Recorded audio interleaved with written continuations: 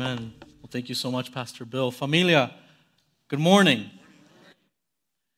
What a great opportunity we just heard about with this special giving project. It's an opportunity we want to invite our church family into to actually live out the passage we're studying together this morning, to shine the light of Jesus by partnering with our brothers and sisters in Christ in and around Ukraine. So alongside Pastor Bill's encouragement, alongside Wally's word, I also, as your pastor, want to encourage you to take a step past watching the news and all the horror that's happening overseas and to participate in God's work globally. To pray and to be part of this special giving project. However the Lord leads you, over and above what you normally give to this church family, I want you to pray and I want you to step out in obedience and love for your familia in Christ through this giving project. Amen? Well, for those of you who I've not had the privilege of meeting yet, my name is Eric Solomon. I get to serve as one of the pastors in our church family. Specifically, I get the chance to serve here at TVC as the campus pastor for this congregation. And I want to personally welcome you. If you've not been here before, we are glad that you are here in this gathering of God's people today. Now, I say it like that on purpose because something we want to often remind ourselves of here at TVC is that this building is not the church. This worship service is not the church. No, it is the local church, one of the many expressions of God's global church that gathers in this building for this worship service. It is the local church that is singing and praying and encouraging one another in generosity and sitting under the preaching of God's word together, to be sent out together as the embodiment of God's kingdom everywhere we go. And I start here because this morning we are going to continue our Matthew series and begin this new section from chapters 5 to 7 in the Gospel of Matthew that we've entitled The King's People. You see, the surprise of the Gospel of Matthew, the surprise of the Bible really, is that God's kingdom is not a kingdom that is confined to national borders. No, God's kingdom is defined by God as wherever his people are. This is why earlier in our series, I tried to orient ourselves around this view of the kingdom with this particular definition, that God's kingdom is God's people in God's place under God's rule. It's because of Jesus that anyone can become one of the people of God by faith. His kingdom is not restricted to geographic place, but is everywhere that his people are. And his rule is not in the hands of some merely human king, but in the authoritative and nail-scarred hands of the God-man, Jesus Christ. You see, God's rule is seen everywhere that God's people declare their allegiance and demonstrate, live out their loyalty to Jesus. And so as we step into this section of Matthew, I want to repeat our definition here because I want it to sit in the backdrop of what we call the Sermon on the Mount, this famous sermon of Jesus. God's people in God's place under God's rule. Because for 3 chapters, we're going to be listening to the king describe life in his kingdom, the life of his kingdom citizens, what it actually means to be his people, what it means to, by the power of the Spirit, cultivate his place and live under his rule. So I want you to remember that as we go through this section, not just this morning, but for the next 6 weeks. The second thing I want you to remember is not just how the kingdom is defined, but the message that precedes the kingdom. This is the message that Pastor Kyle explained last week out of chapter 4, verse 17 of Matthew, where Jesus says these words, "Repent, for the kingdom of heaven has come near." You see, repentance is the message of the kingdom. It is what announces the kingdom. It comes before the blessings that we call Beatitudes that start this Sermon on the Mount. It precedes the images of salt and light that we will examine. And in the coming weeks, repentance is the prerequisite to the righteousness that Jesus is driving from the outside in to his people, defining his kingdom citizens. Because kingdom citizens join the kingdom through the heart, whose entry point is repentance. Jesus announces the coming of the kingdom with a turning away from other kingdoms and a turning towards God's kingdom. In other words, repentance is the unexpected U-turn of the gospel. Because it is not just turning away from the evil we have done, it is also turning towards a completely upside down, inside out righteousness where the way up is the way down. To illustrate this, when my family lived in Michigan, when I was in school, we learned this a new way of driving, if you will. Over there, they call it the Michigan left. I call it complete insanity. Because if you want to turn left, you actually have to go past where you want to turn, make a U-turn, and then go where you need to go. They say it's safer. It drives me nuts. To go in a completely new direction, you got to go past your turn, make a 180-degree U-turn to eventually turn left. And I think in the Sermon on the Mount, Jesus is pulling a Michigan left. Here's what I mean. From chapter 4 to chapter 5, he talks about repentance, and then he talks about a completely new way of life. But in order to get to this completely new direction, we can't just turn left. We first have to make a U-turn, the U-turn of repentance, before we can walk the new path he is calling us to.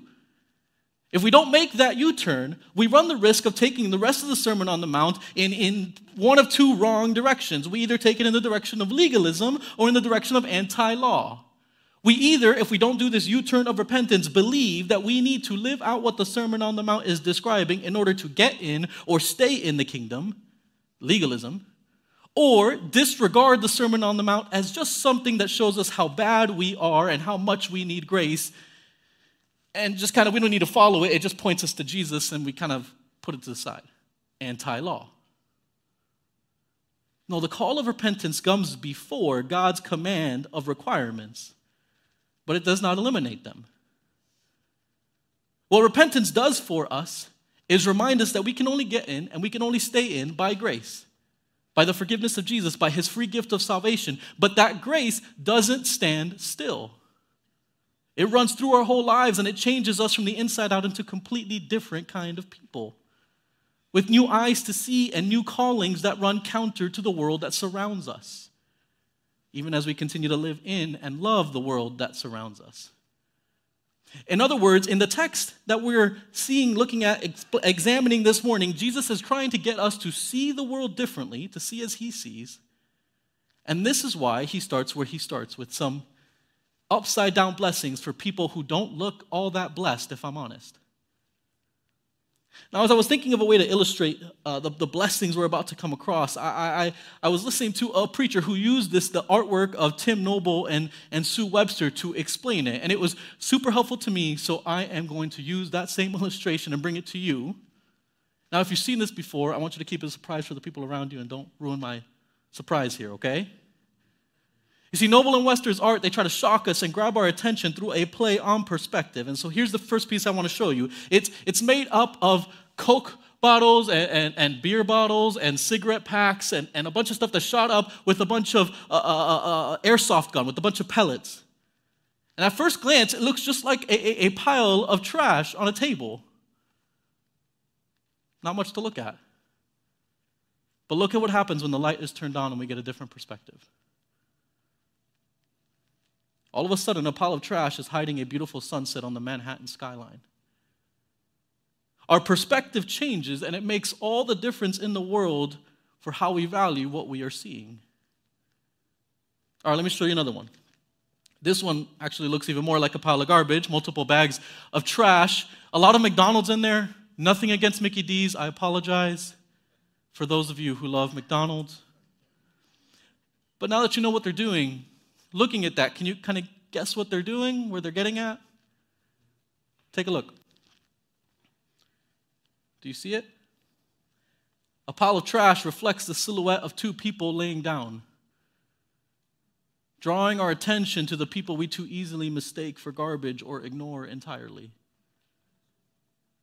Pay attention to what Noble and Webster are doing through their art. They are shifting our perspective with light to show us what we do not see otherwise, what we only see when the light shines through it. I think similarly in our passage, Jesus is shining light through what the world so often describes as less than, not good enough, as bad, wrong, signs of weakness. And he is giving us a glimpse into his kingdom. He is offering us a new way of seeing. Right? In the same way that we have to humble ourselves to go to the eye doctor to get our eyes checked and admit that we need glasses, so humble repentance leads to a kingdom prescription to see as Jesus sees, to see who Jesus sees. Jesus' Sermon on the Mount is, if I'm honest, as disturbing as it is comforting. Because you see, it is comforting to those who have finally admitted their need to be comforted, their desperate state away from Jesus, who see and acknowledge that need and come to Jesus because of it. But it is also disturbing to those who still need to be convinced that they are poor and empty without Jesus. This text turns all of our value systems upside down and declares that the kingdom is not what's easy, but what's true, especially when what's true is also what's difficult. I mean, what could be more difficult than admitting not only that we need help, but that without help, we are desperately lost without any hope, especially when all of our bank accounts and relationships and accomplishments seem to tell us that we are the master of our own destiny, the captain of our own souls. With something this difficult, it's no wonder that the history of the Sermon on the Mount is filled with more Christians that try to redefine Jesus' hard sayings rather than humbly submitting to them. There's a book that I was listening about. It's a book written on the Sermon on the Mount, and it's written by a Jewish rabbi. So you have an Orthodox Jewish rabbi writing about an ancient Jewish rabbi, Jesus, and his teaching in the Sermon on the Mount. And in his introduction, he makes an interesting, provocative statement. So I remind you that these are his words, not mine, but this is what he writes. He says, essentially, the history of Christianity is the history of Christians trying to evade the Sermon on the Mount and avoid living according to its plain meaning. Wow, right?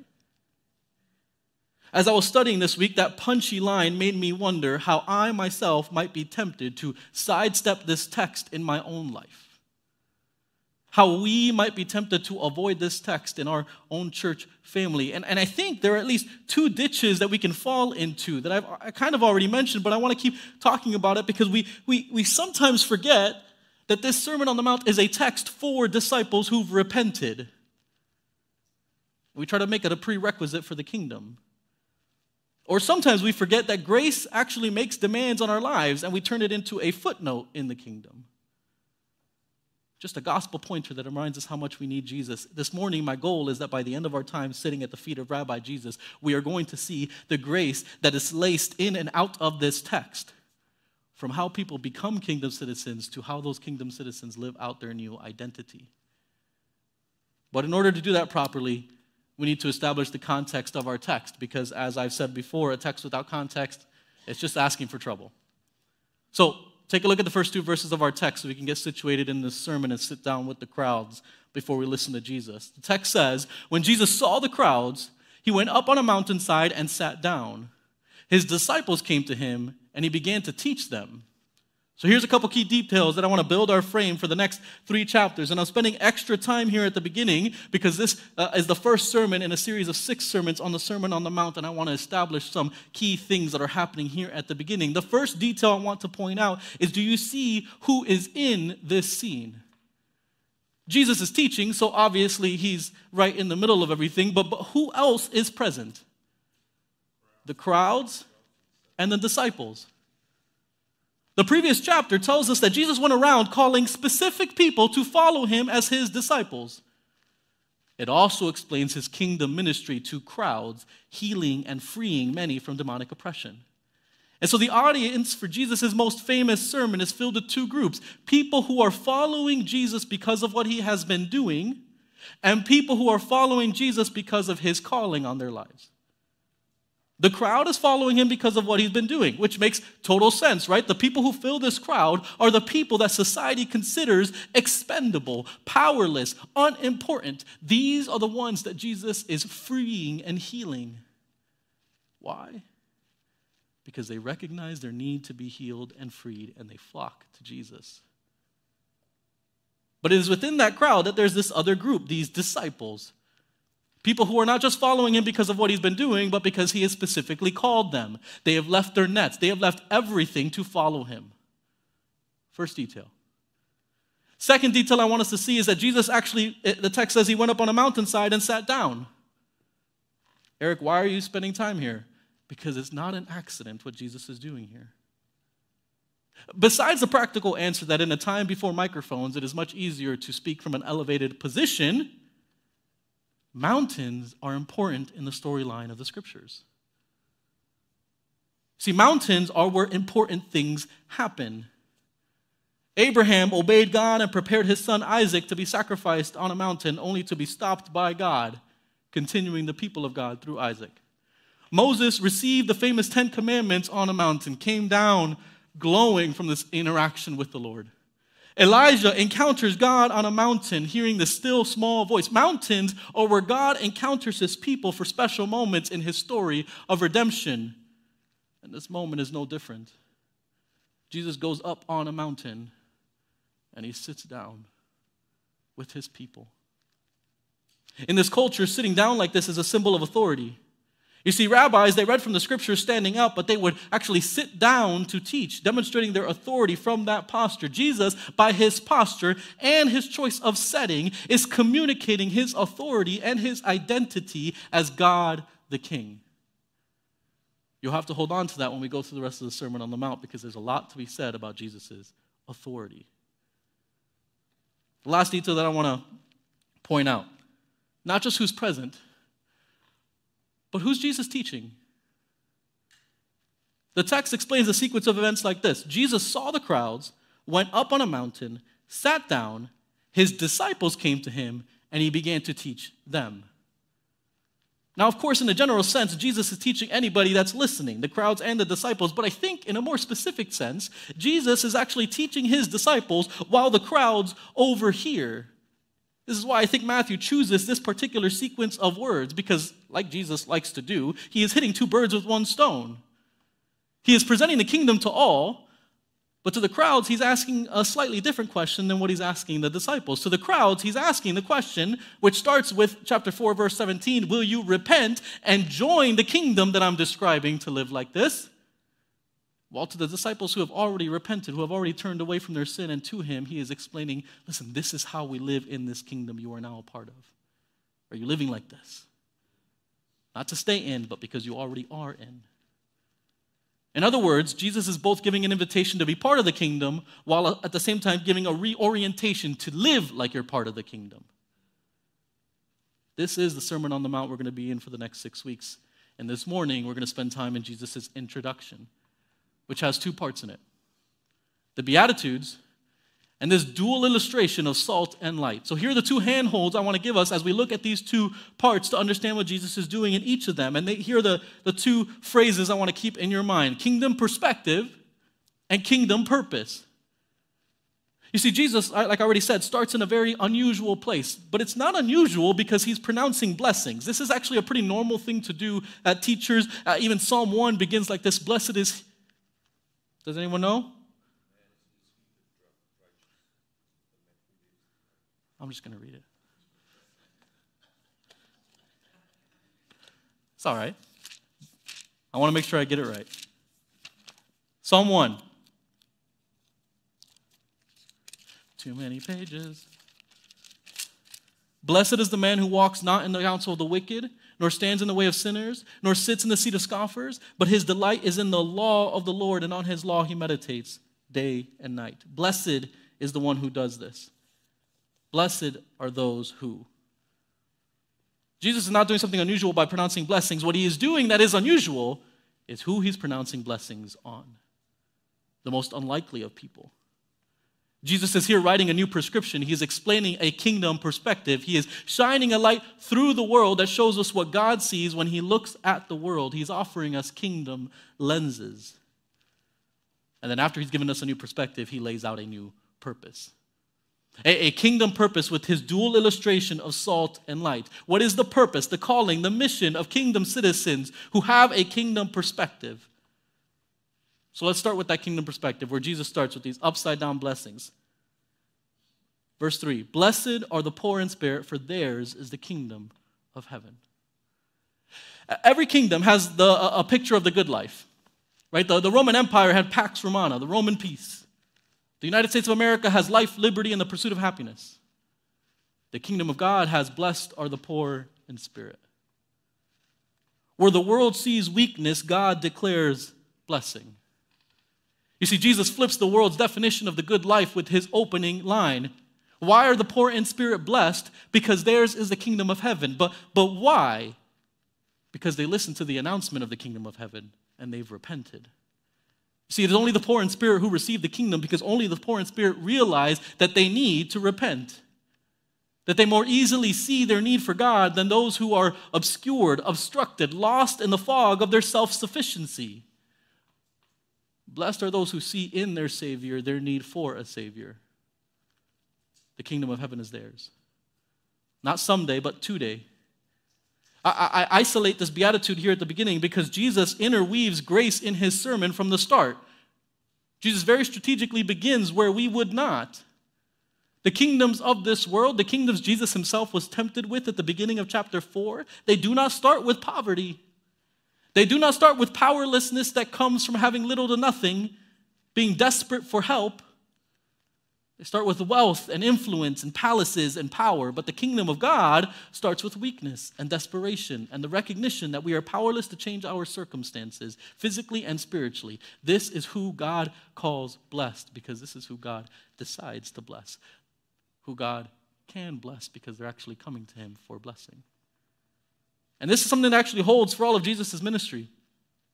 Later in Matthew chapter 9, we read of this interaction that Jesus has with the religiously powerful. And listen to what he says here. The Pharisees, they saw what he's doing. They asked his disciples, listen, why does your teacher eat with tax collectors and sinners? On hearing this, Jesus said, it is not the healthy who need a doctor, but the sick. But go and learn what this means. I desire mercy, not sacrifice, for I have not come to call the righteous, but sinners. Jesus, why are you with sinners? Why are you spending so much time with them? Because they need me, and they know they need me. They realize they need Jesus, and so they keep coming to him. As Jesus teaches on this mountain and opens with these words, the sinners in this crowd, they lean a little closer.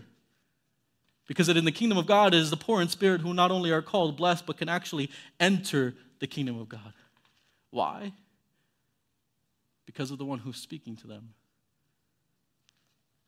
But now I'm jumping ahead of myself. In the rest of this introduction to his sermon, Jesus repeats the word for blessing 9 times. Over and over again, he declares blessing. But he declares blessing, the favor of God, the approval of God on those who would be least likely to receive the approval of the world. Why? Because the kingdom of God is upside down, inside out, the mirror image of the world. You ever stop to consider this? When you look in a mirror, mirrors actually flipping what you see. Right? It's why side mirrors have a warning that objects are closer than they appear. Why emergency vehicles sometimes have the words spelled backwards on their hoods. Why when we raise our left hand, our reflection is technically raising its right hand. It's a little trippy, but the kingdom of God is something like that. Because when the kingdom of God says bad, the world says good. When the kingdom of God says good, the world says bad. In fact, it's probably more accurate to say that the world is the mirror image of the kingdom of God. Because the kingdom is what's really real. And the world is what has twisted reality and distorted God's goodness. Blessed are the poor in spirit because they know they need a Savior. The rest of the Sermon on the Mount does not make sense unless we feel the weight of Jesus' opening words. The kingdom is not gained by doing more, but by realizing that no matter how much you do, you will never make enough, you will never do enough to gain entrance. It is in this realization that the door is unlocked, because it is the first step to receiving the gift of the gospel of Jesus. Have you ever tried to pay someone for a gift that they're giving you?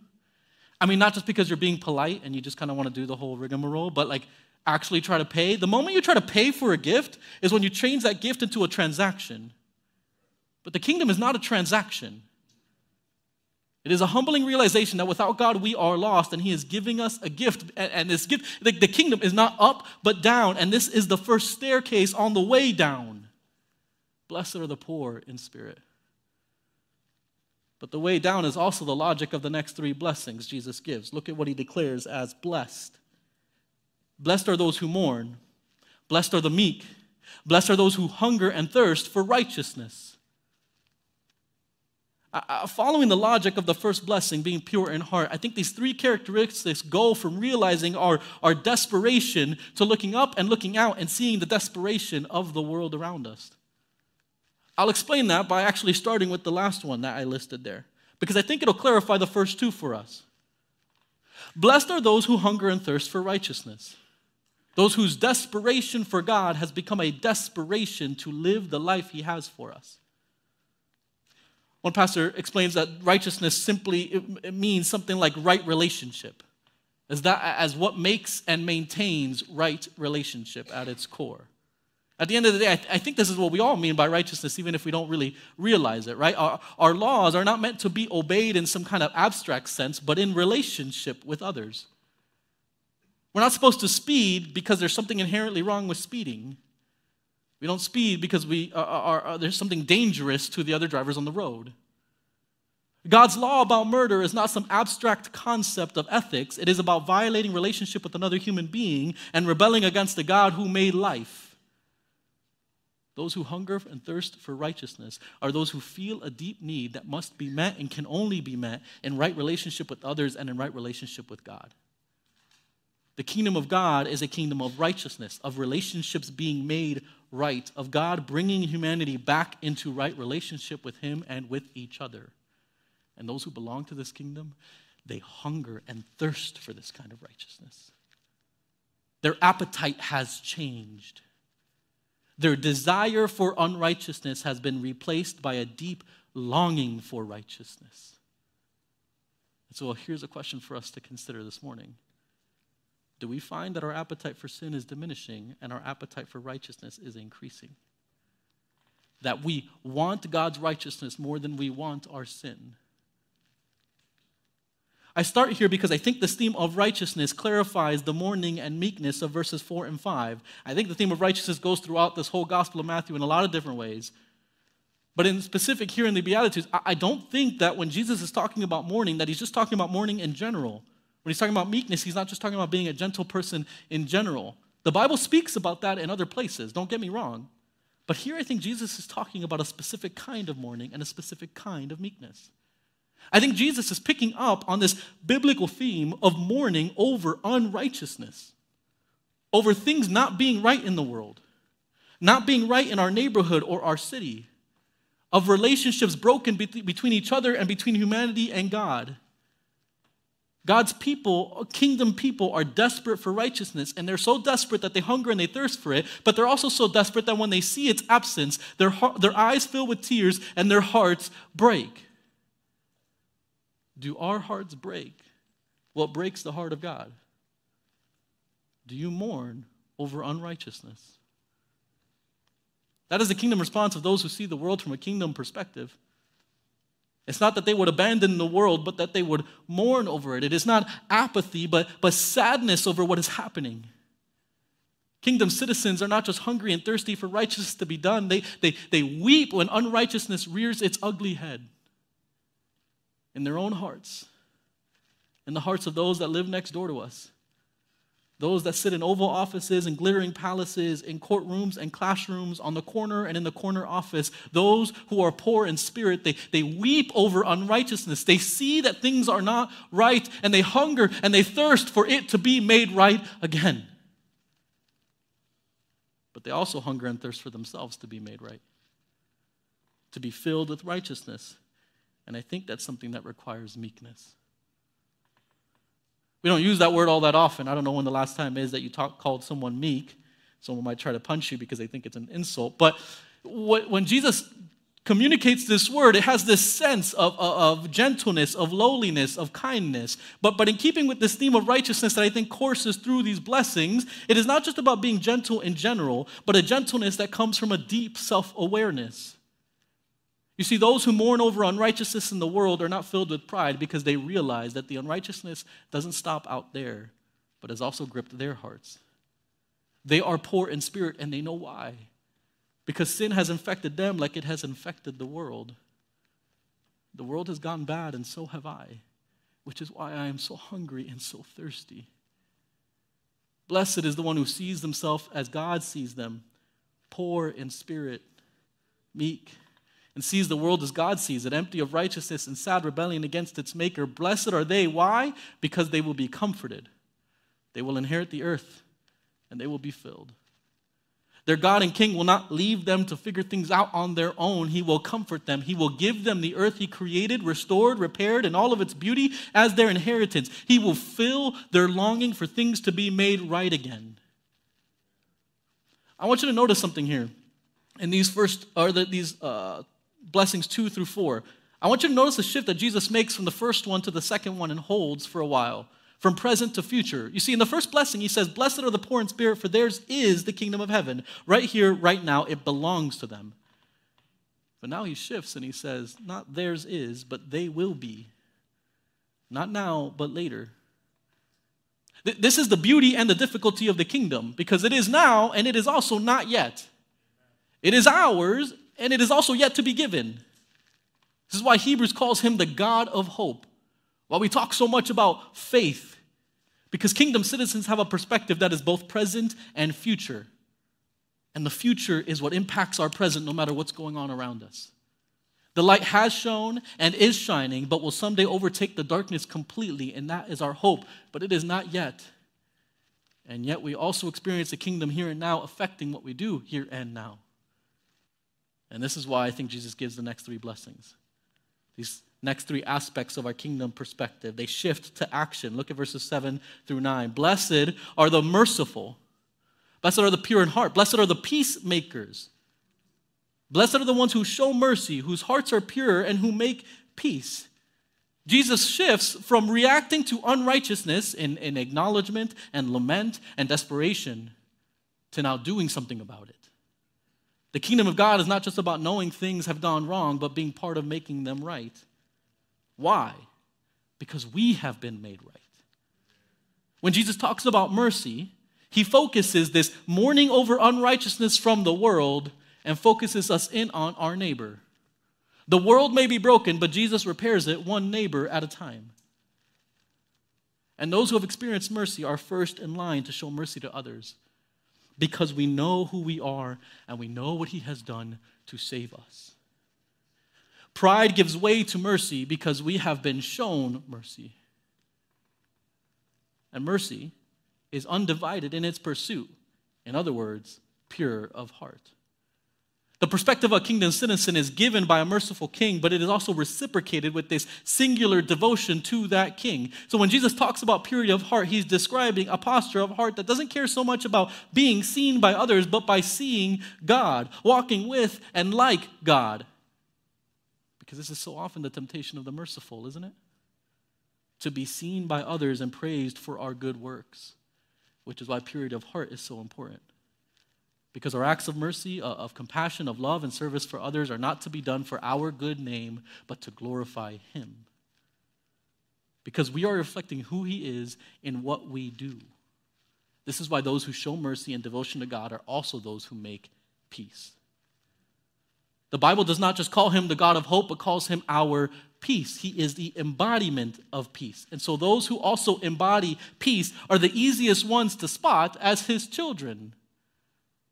Look at how Jesus explains the reward of those who reflect the God who saved them. The merciful will be shown mercy, the pure in heart will see God, and the peacemakers will be called children of God. Those who show mercy are those who will receive it. Why?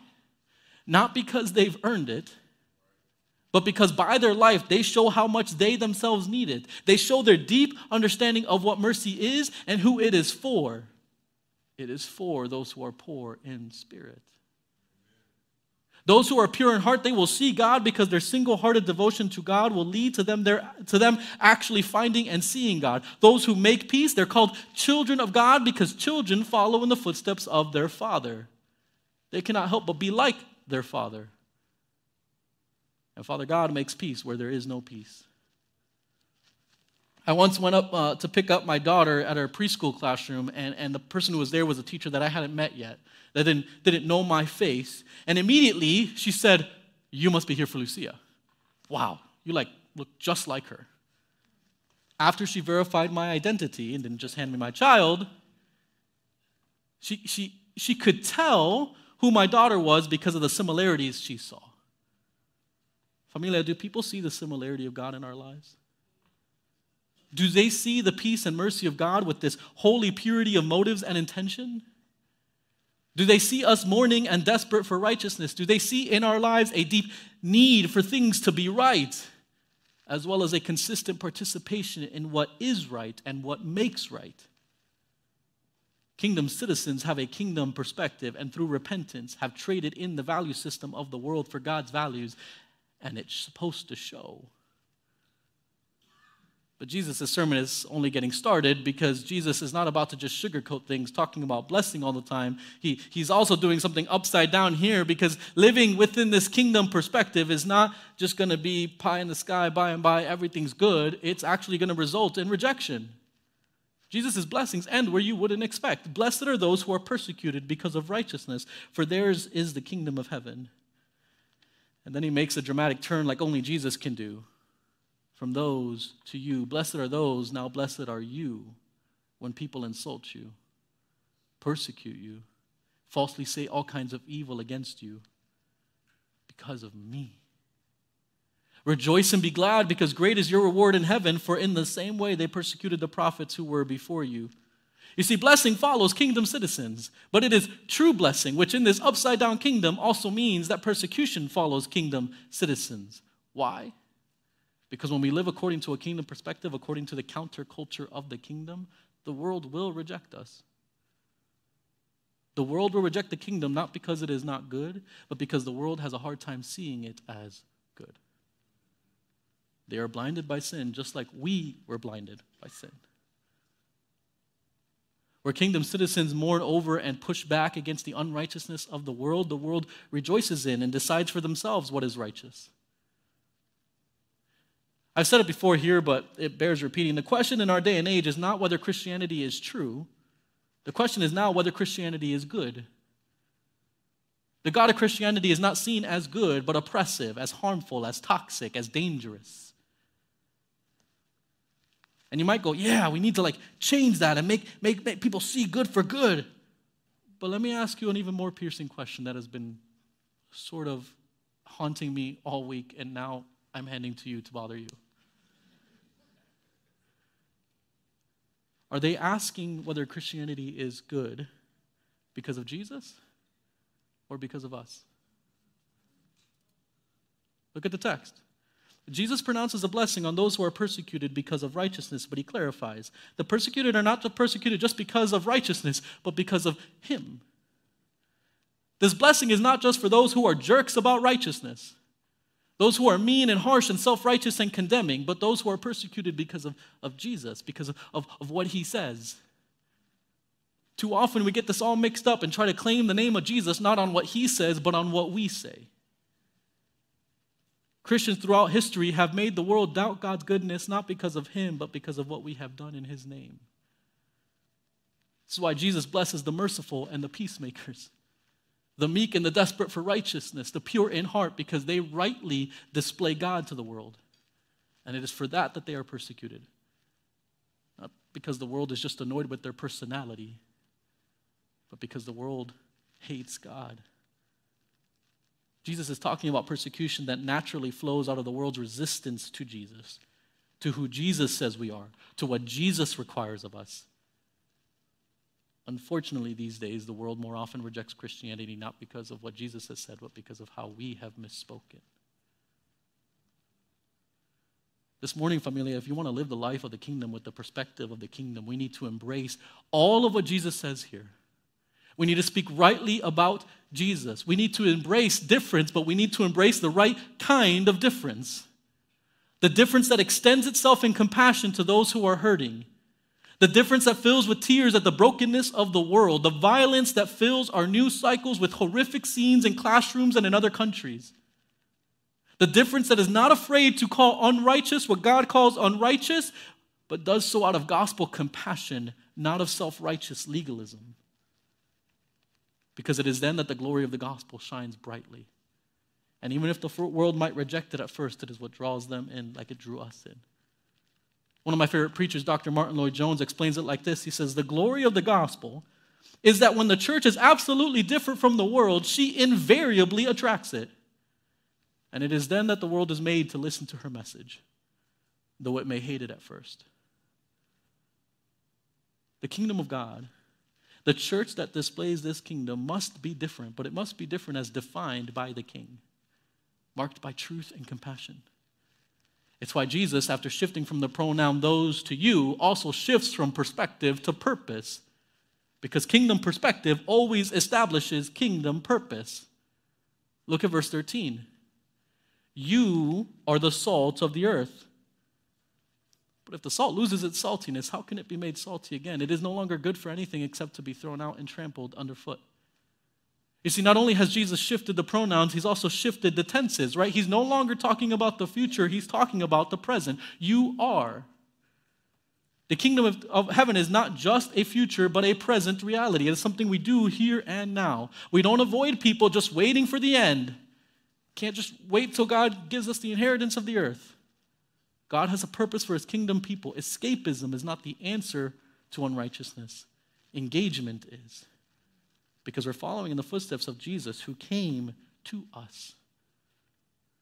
Citizens of the kingdom are the salt of the earth. One scholar explains it's not that they are becoming. It's not that they will one day be. It's not that they are working at becoming. It is that they already are. To escape the world or hide from the world is to be something we are not. You are the salt of the earth, so be that. Preachers have taken this image, Jesus' image of salt, all over the place to explain how he is using it here. But I think, to be honest, Jesus is pretty clear here about what he's focusing on. Salt that doesn't taste like salt is useless because I'm expecting salt and doing all its things. Salt that doesn't taste like salt is losing its purpose. Disciples who don't live like disciples have given up their purpose. Their purpose is not about self-salvation. It is about the salvation of the world. Those who have been shown mercy, they show mercy. Those who have peace with God, they make peace with others. Those who see the brokenness of the world and in their hearts, they mourn, they're meek, they're hungry and thirsty for everything to be made right again. Jesus is not giving us a to-do list here. He is giving us a profile. This is who disciples are. This is what you look like. Not perfect, but these are the values of the kingdom. This is what we value. This is what we are exemplifying in our lives. Those who look like this are those who live in the kingdom, living out the kingdom everywhere they go. Don't work hard at being salt. Be the salt you already are, that by the Spirit of God you are. But I want you to keep going because I actually think the image of salt and the image of light go together. I think this is why Jesus has a shorter part on salt and a longer part on the light of the world, because he's using two images and then he hits at the end.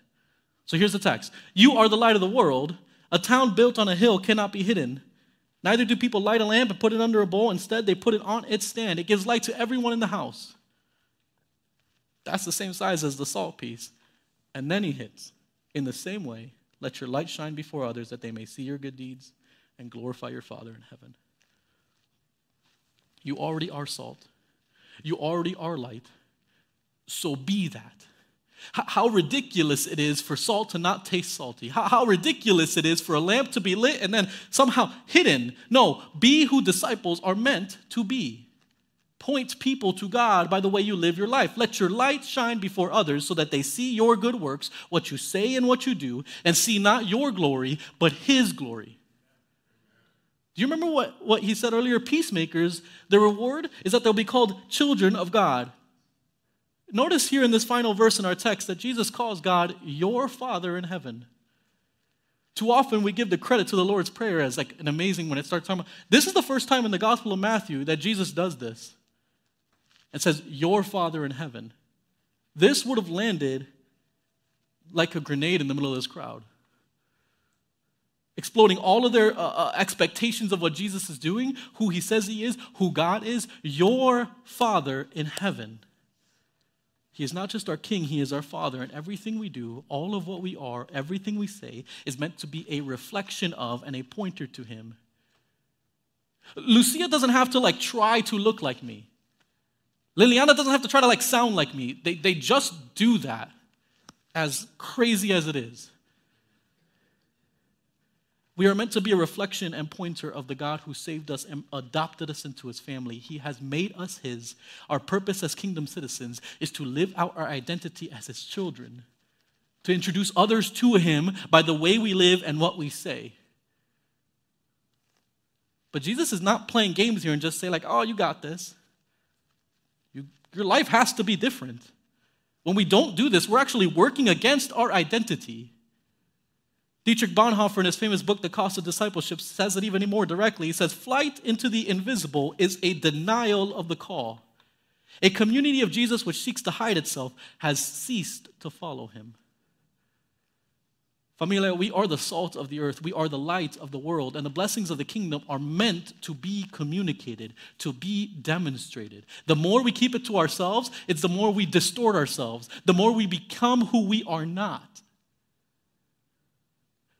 But the only reason we are who Jesus says we are is because Jesus is who he says he is. In another one of the Gospels, John chapter 8, verse 12, Jesus says this, I am the light of the world. Did Jesus, did the gospel writers mix this up? Jesus always meant to say, I am, and then he's saying, you are. No, we are the light of the world because Jesus is the light of the world. Our kingdom purpose is not a test to prove our worth. Our purpose as salt and light is to be who he says, who says we are, who he saved us to be. These blessings are not our ticket in. Jesus is. You see, hundreds of years before Jesus came, there's a prophet who predicted a Messiah that would embody this kingdom. Isaiah says this, the Spirit of the Sovereign Lord, talking about this Messiah, is on me because the Lord has anointed me to proclaim good news, gospel, to who? To the poor. He has sent me to bind up the brokenhearted, to proclaim freedom for the captives and release from darkness for the prisoners, to proclaim the year of the Lord's favor and the day of vengeance of our God, to comfort all who mourn. And I could keep going, but I didn't think it would all fit on this slide. Does that sound familiar? The poor and those whose hearts are broken, who mourn, those who live in darkness, Jesus embodies the blessings he uses to define the kingdom for this crowd, his disciples. He is the one who made himself poor in spirit and dependent on the Father when he came to this earth. He is the one who mourns deeply the unrighteousness of this world, and it moves him to do something about it. He is Jesus, meek and mild, gentle and lowly, exerting his strength not for himself, but for others. Jesus was desperate and hungry and thirsty for righteousness, and he is the one that actually came that righteousness might fill the earth. Everywhere he went, Jesus shows mercy and compassion. Blind men crying out, Son of David, have mercy on us. It is his single-minded devotion, his purity of heart that led him all the way to a cross. It is he who Ephesians says is our peace. It is he who ultimately makes peace for us, between us and God and us and each other, who tears down the dividing wall of hostility, Ephesians 2 says. Familia, before God commands, he frees. It is the storyline of Scripture. The Exodus always comes before the 10 Commandments. The cross always comes before his commands. Apart from Jesus, you and I cannot do what is required in this Sermon on the Mount, which is why the poor in the Spirit are blessed, because they not only know it, they are desperate for him. The Sermon on the Mount ends with this interesting parable where Jesus explains something that I'll talk about more later when we get there, but I want to read here because I want to remind you when we talk about these blessings and being salt and light, this is part of what Jesus is talking about. He says this parable, therefore everyone who hears these words of mine and puts them into practice is like a wise man who built his house on the rock. The rain came down, the streams rose, the winds blew and beat against that house, yet it didn't fall because it had its foundation on the rock. But everyone who hears these words of mine and does not put them into practice is like a foolish man who built his house on sand. The rain came down, the streams rose, the winds blew and beat against the house, and it fell with a great crash. Too often we read this and we think, okay, I got to do everything Jesus said in here so that I'm on the rock. And we forget that Jesus is the rock. Are you desperate for him? Build your house on the rock, not the rock of your own good deeds, but on the only one who is truly good, Jesus alone. He is the one who makes demands on our lives, yes, our whole lives, but not before he frees us, not before he saves our lives. Grace always comes before obedience, never instead of, but always before. The old hymn says it like this, on Christ the solid rock I stand, all other ground is sinking sand. This is our hope.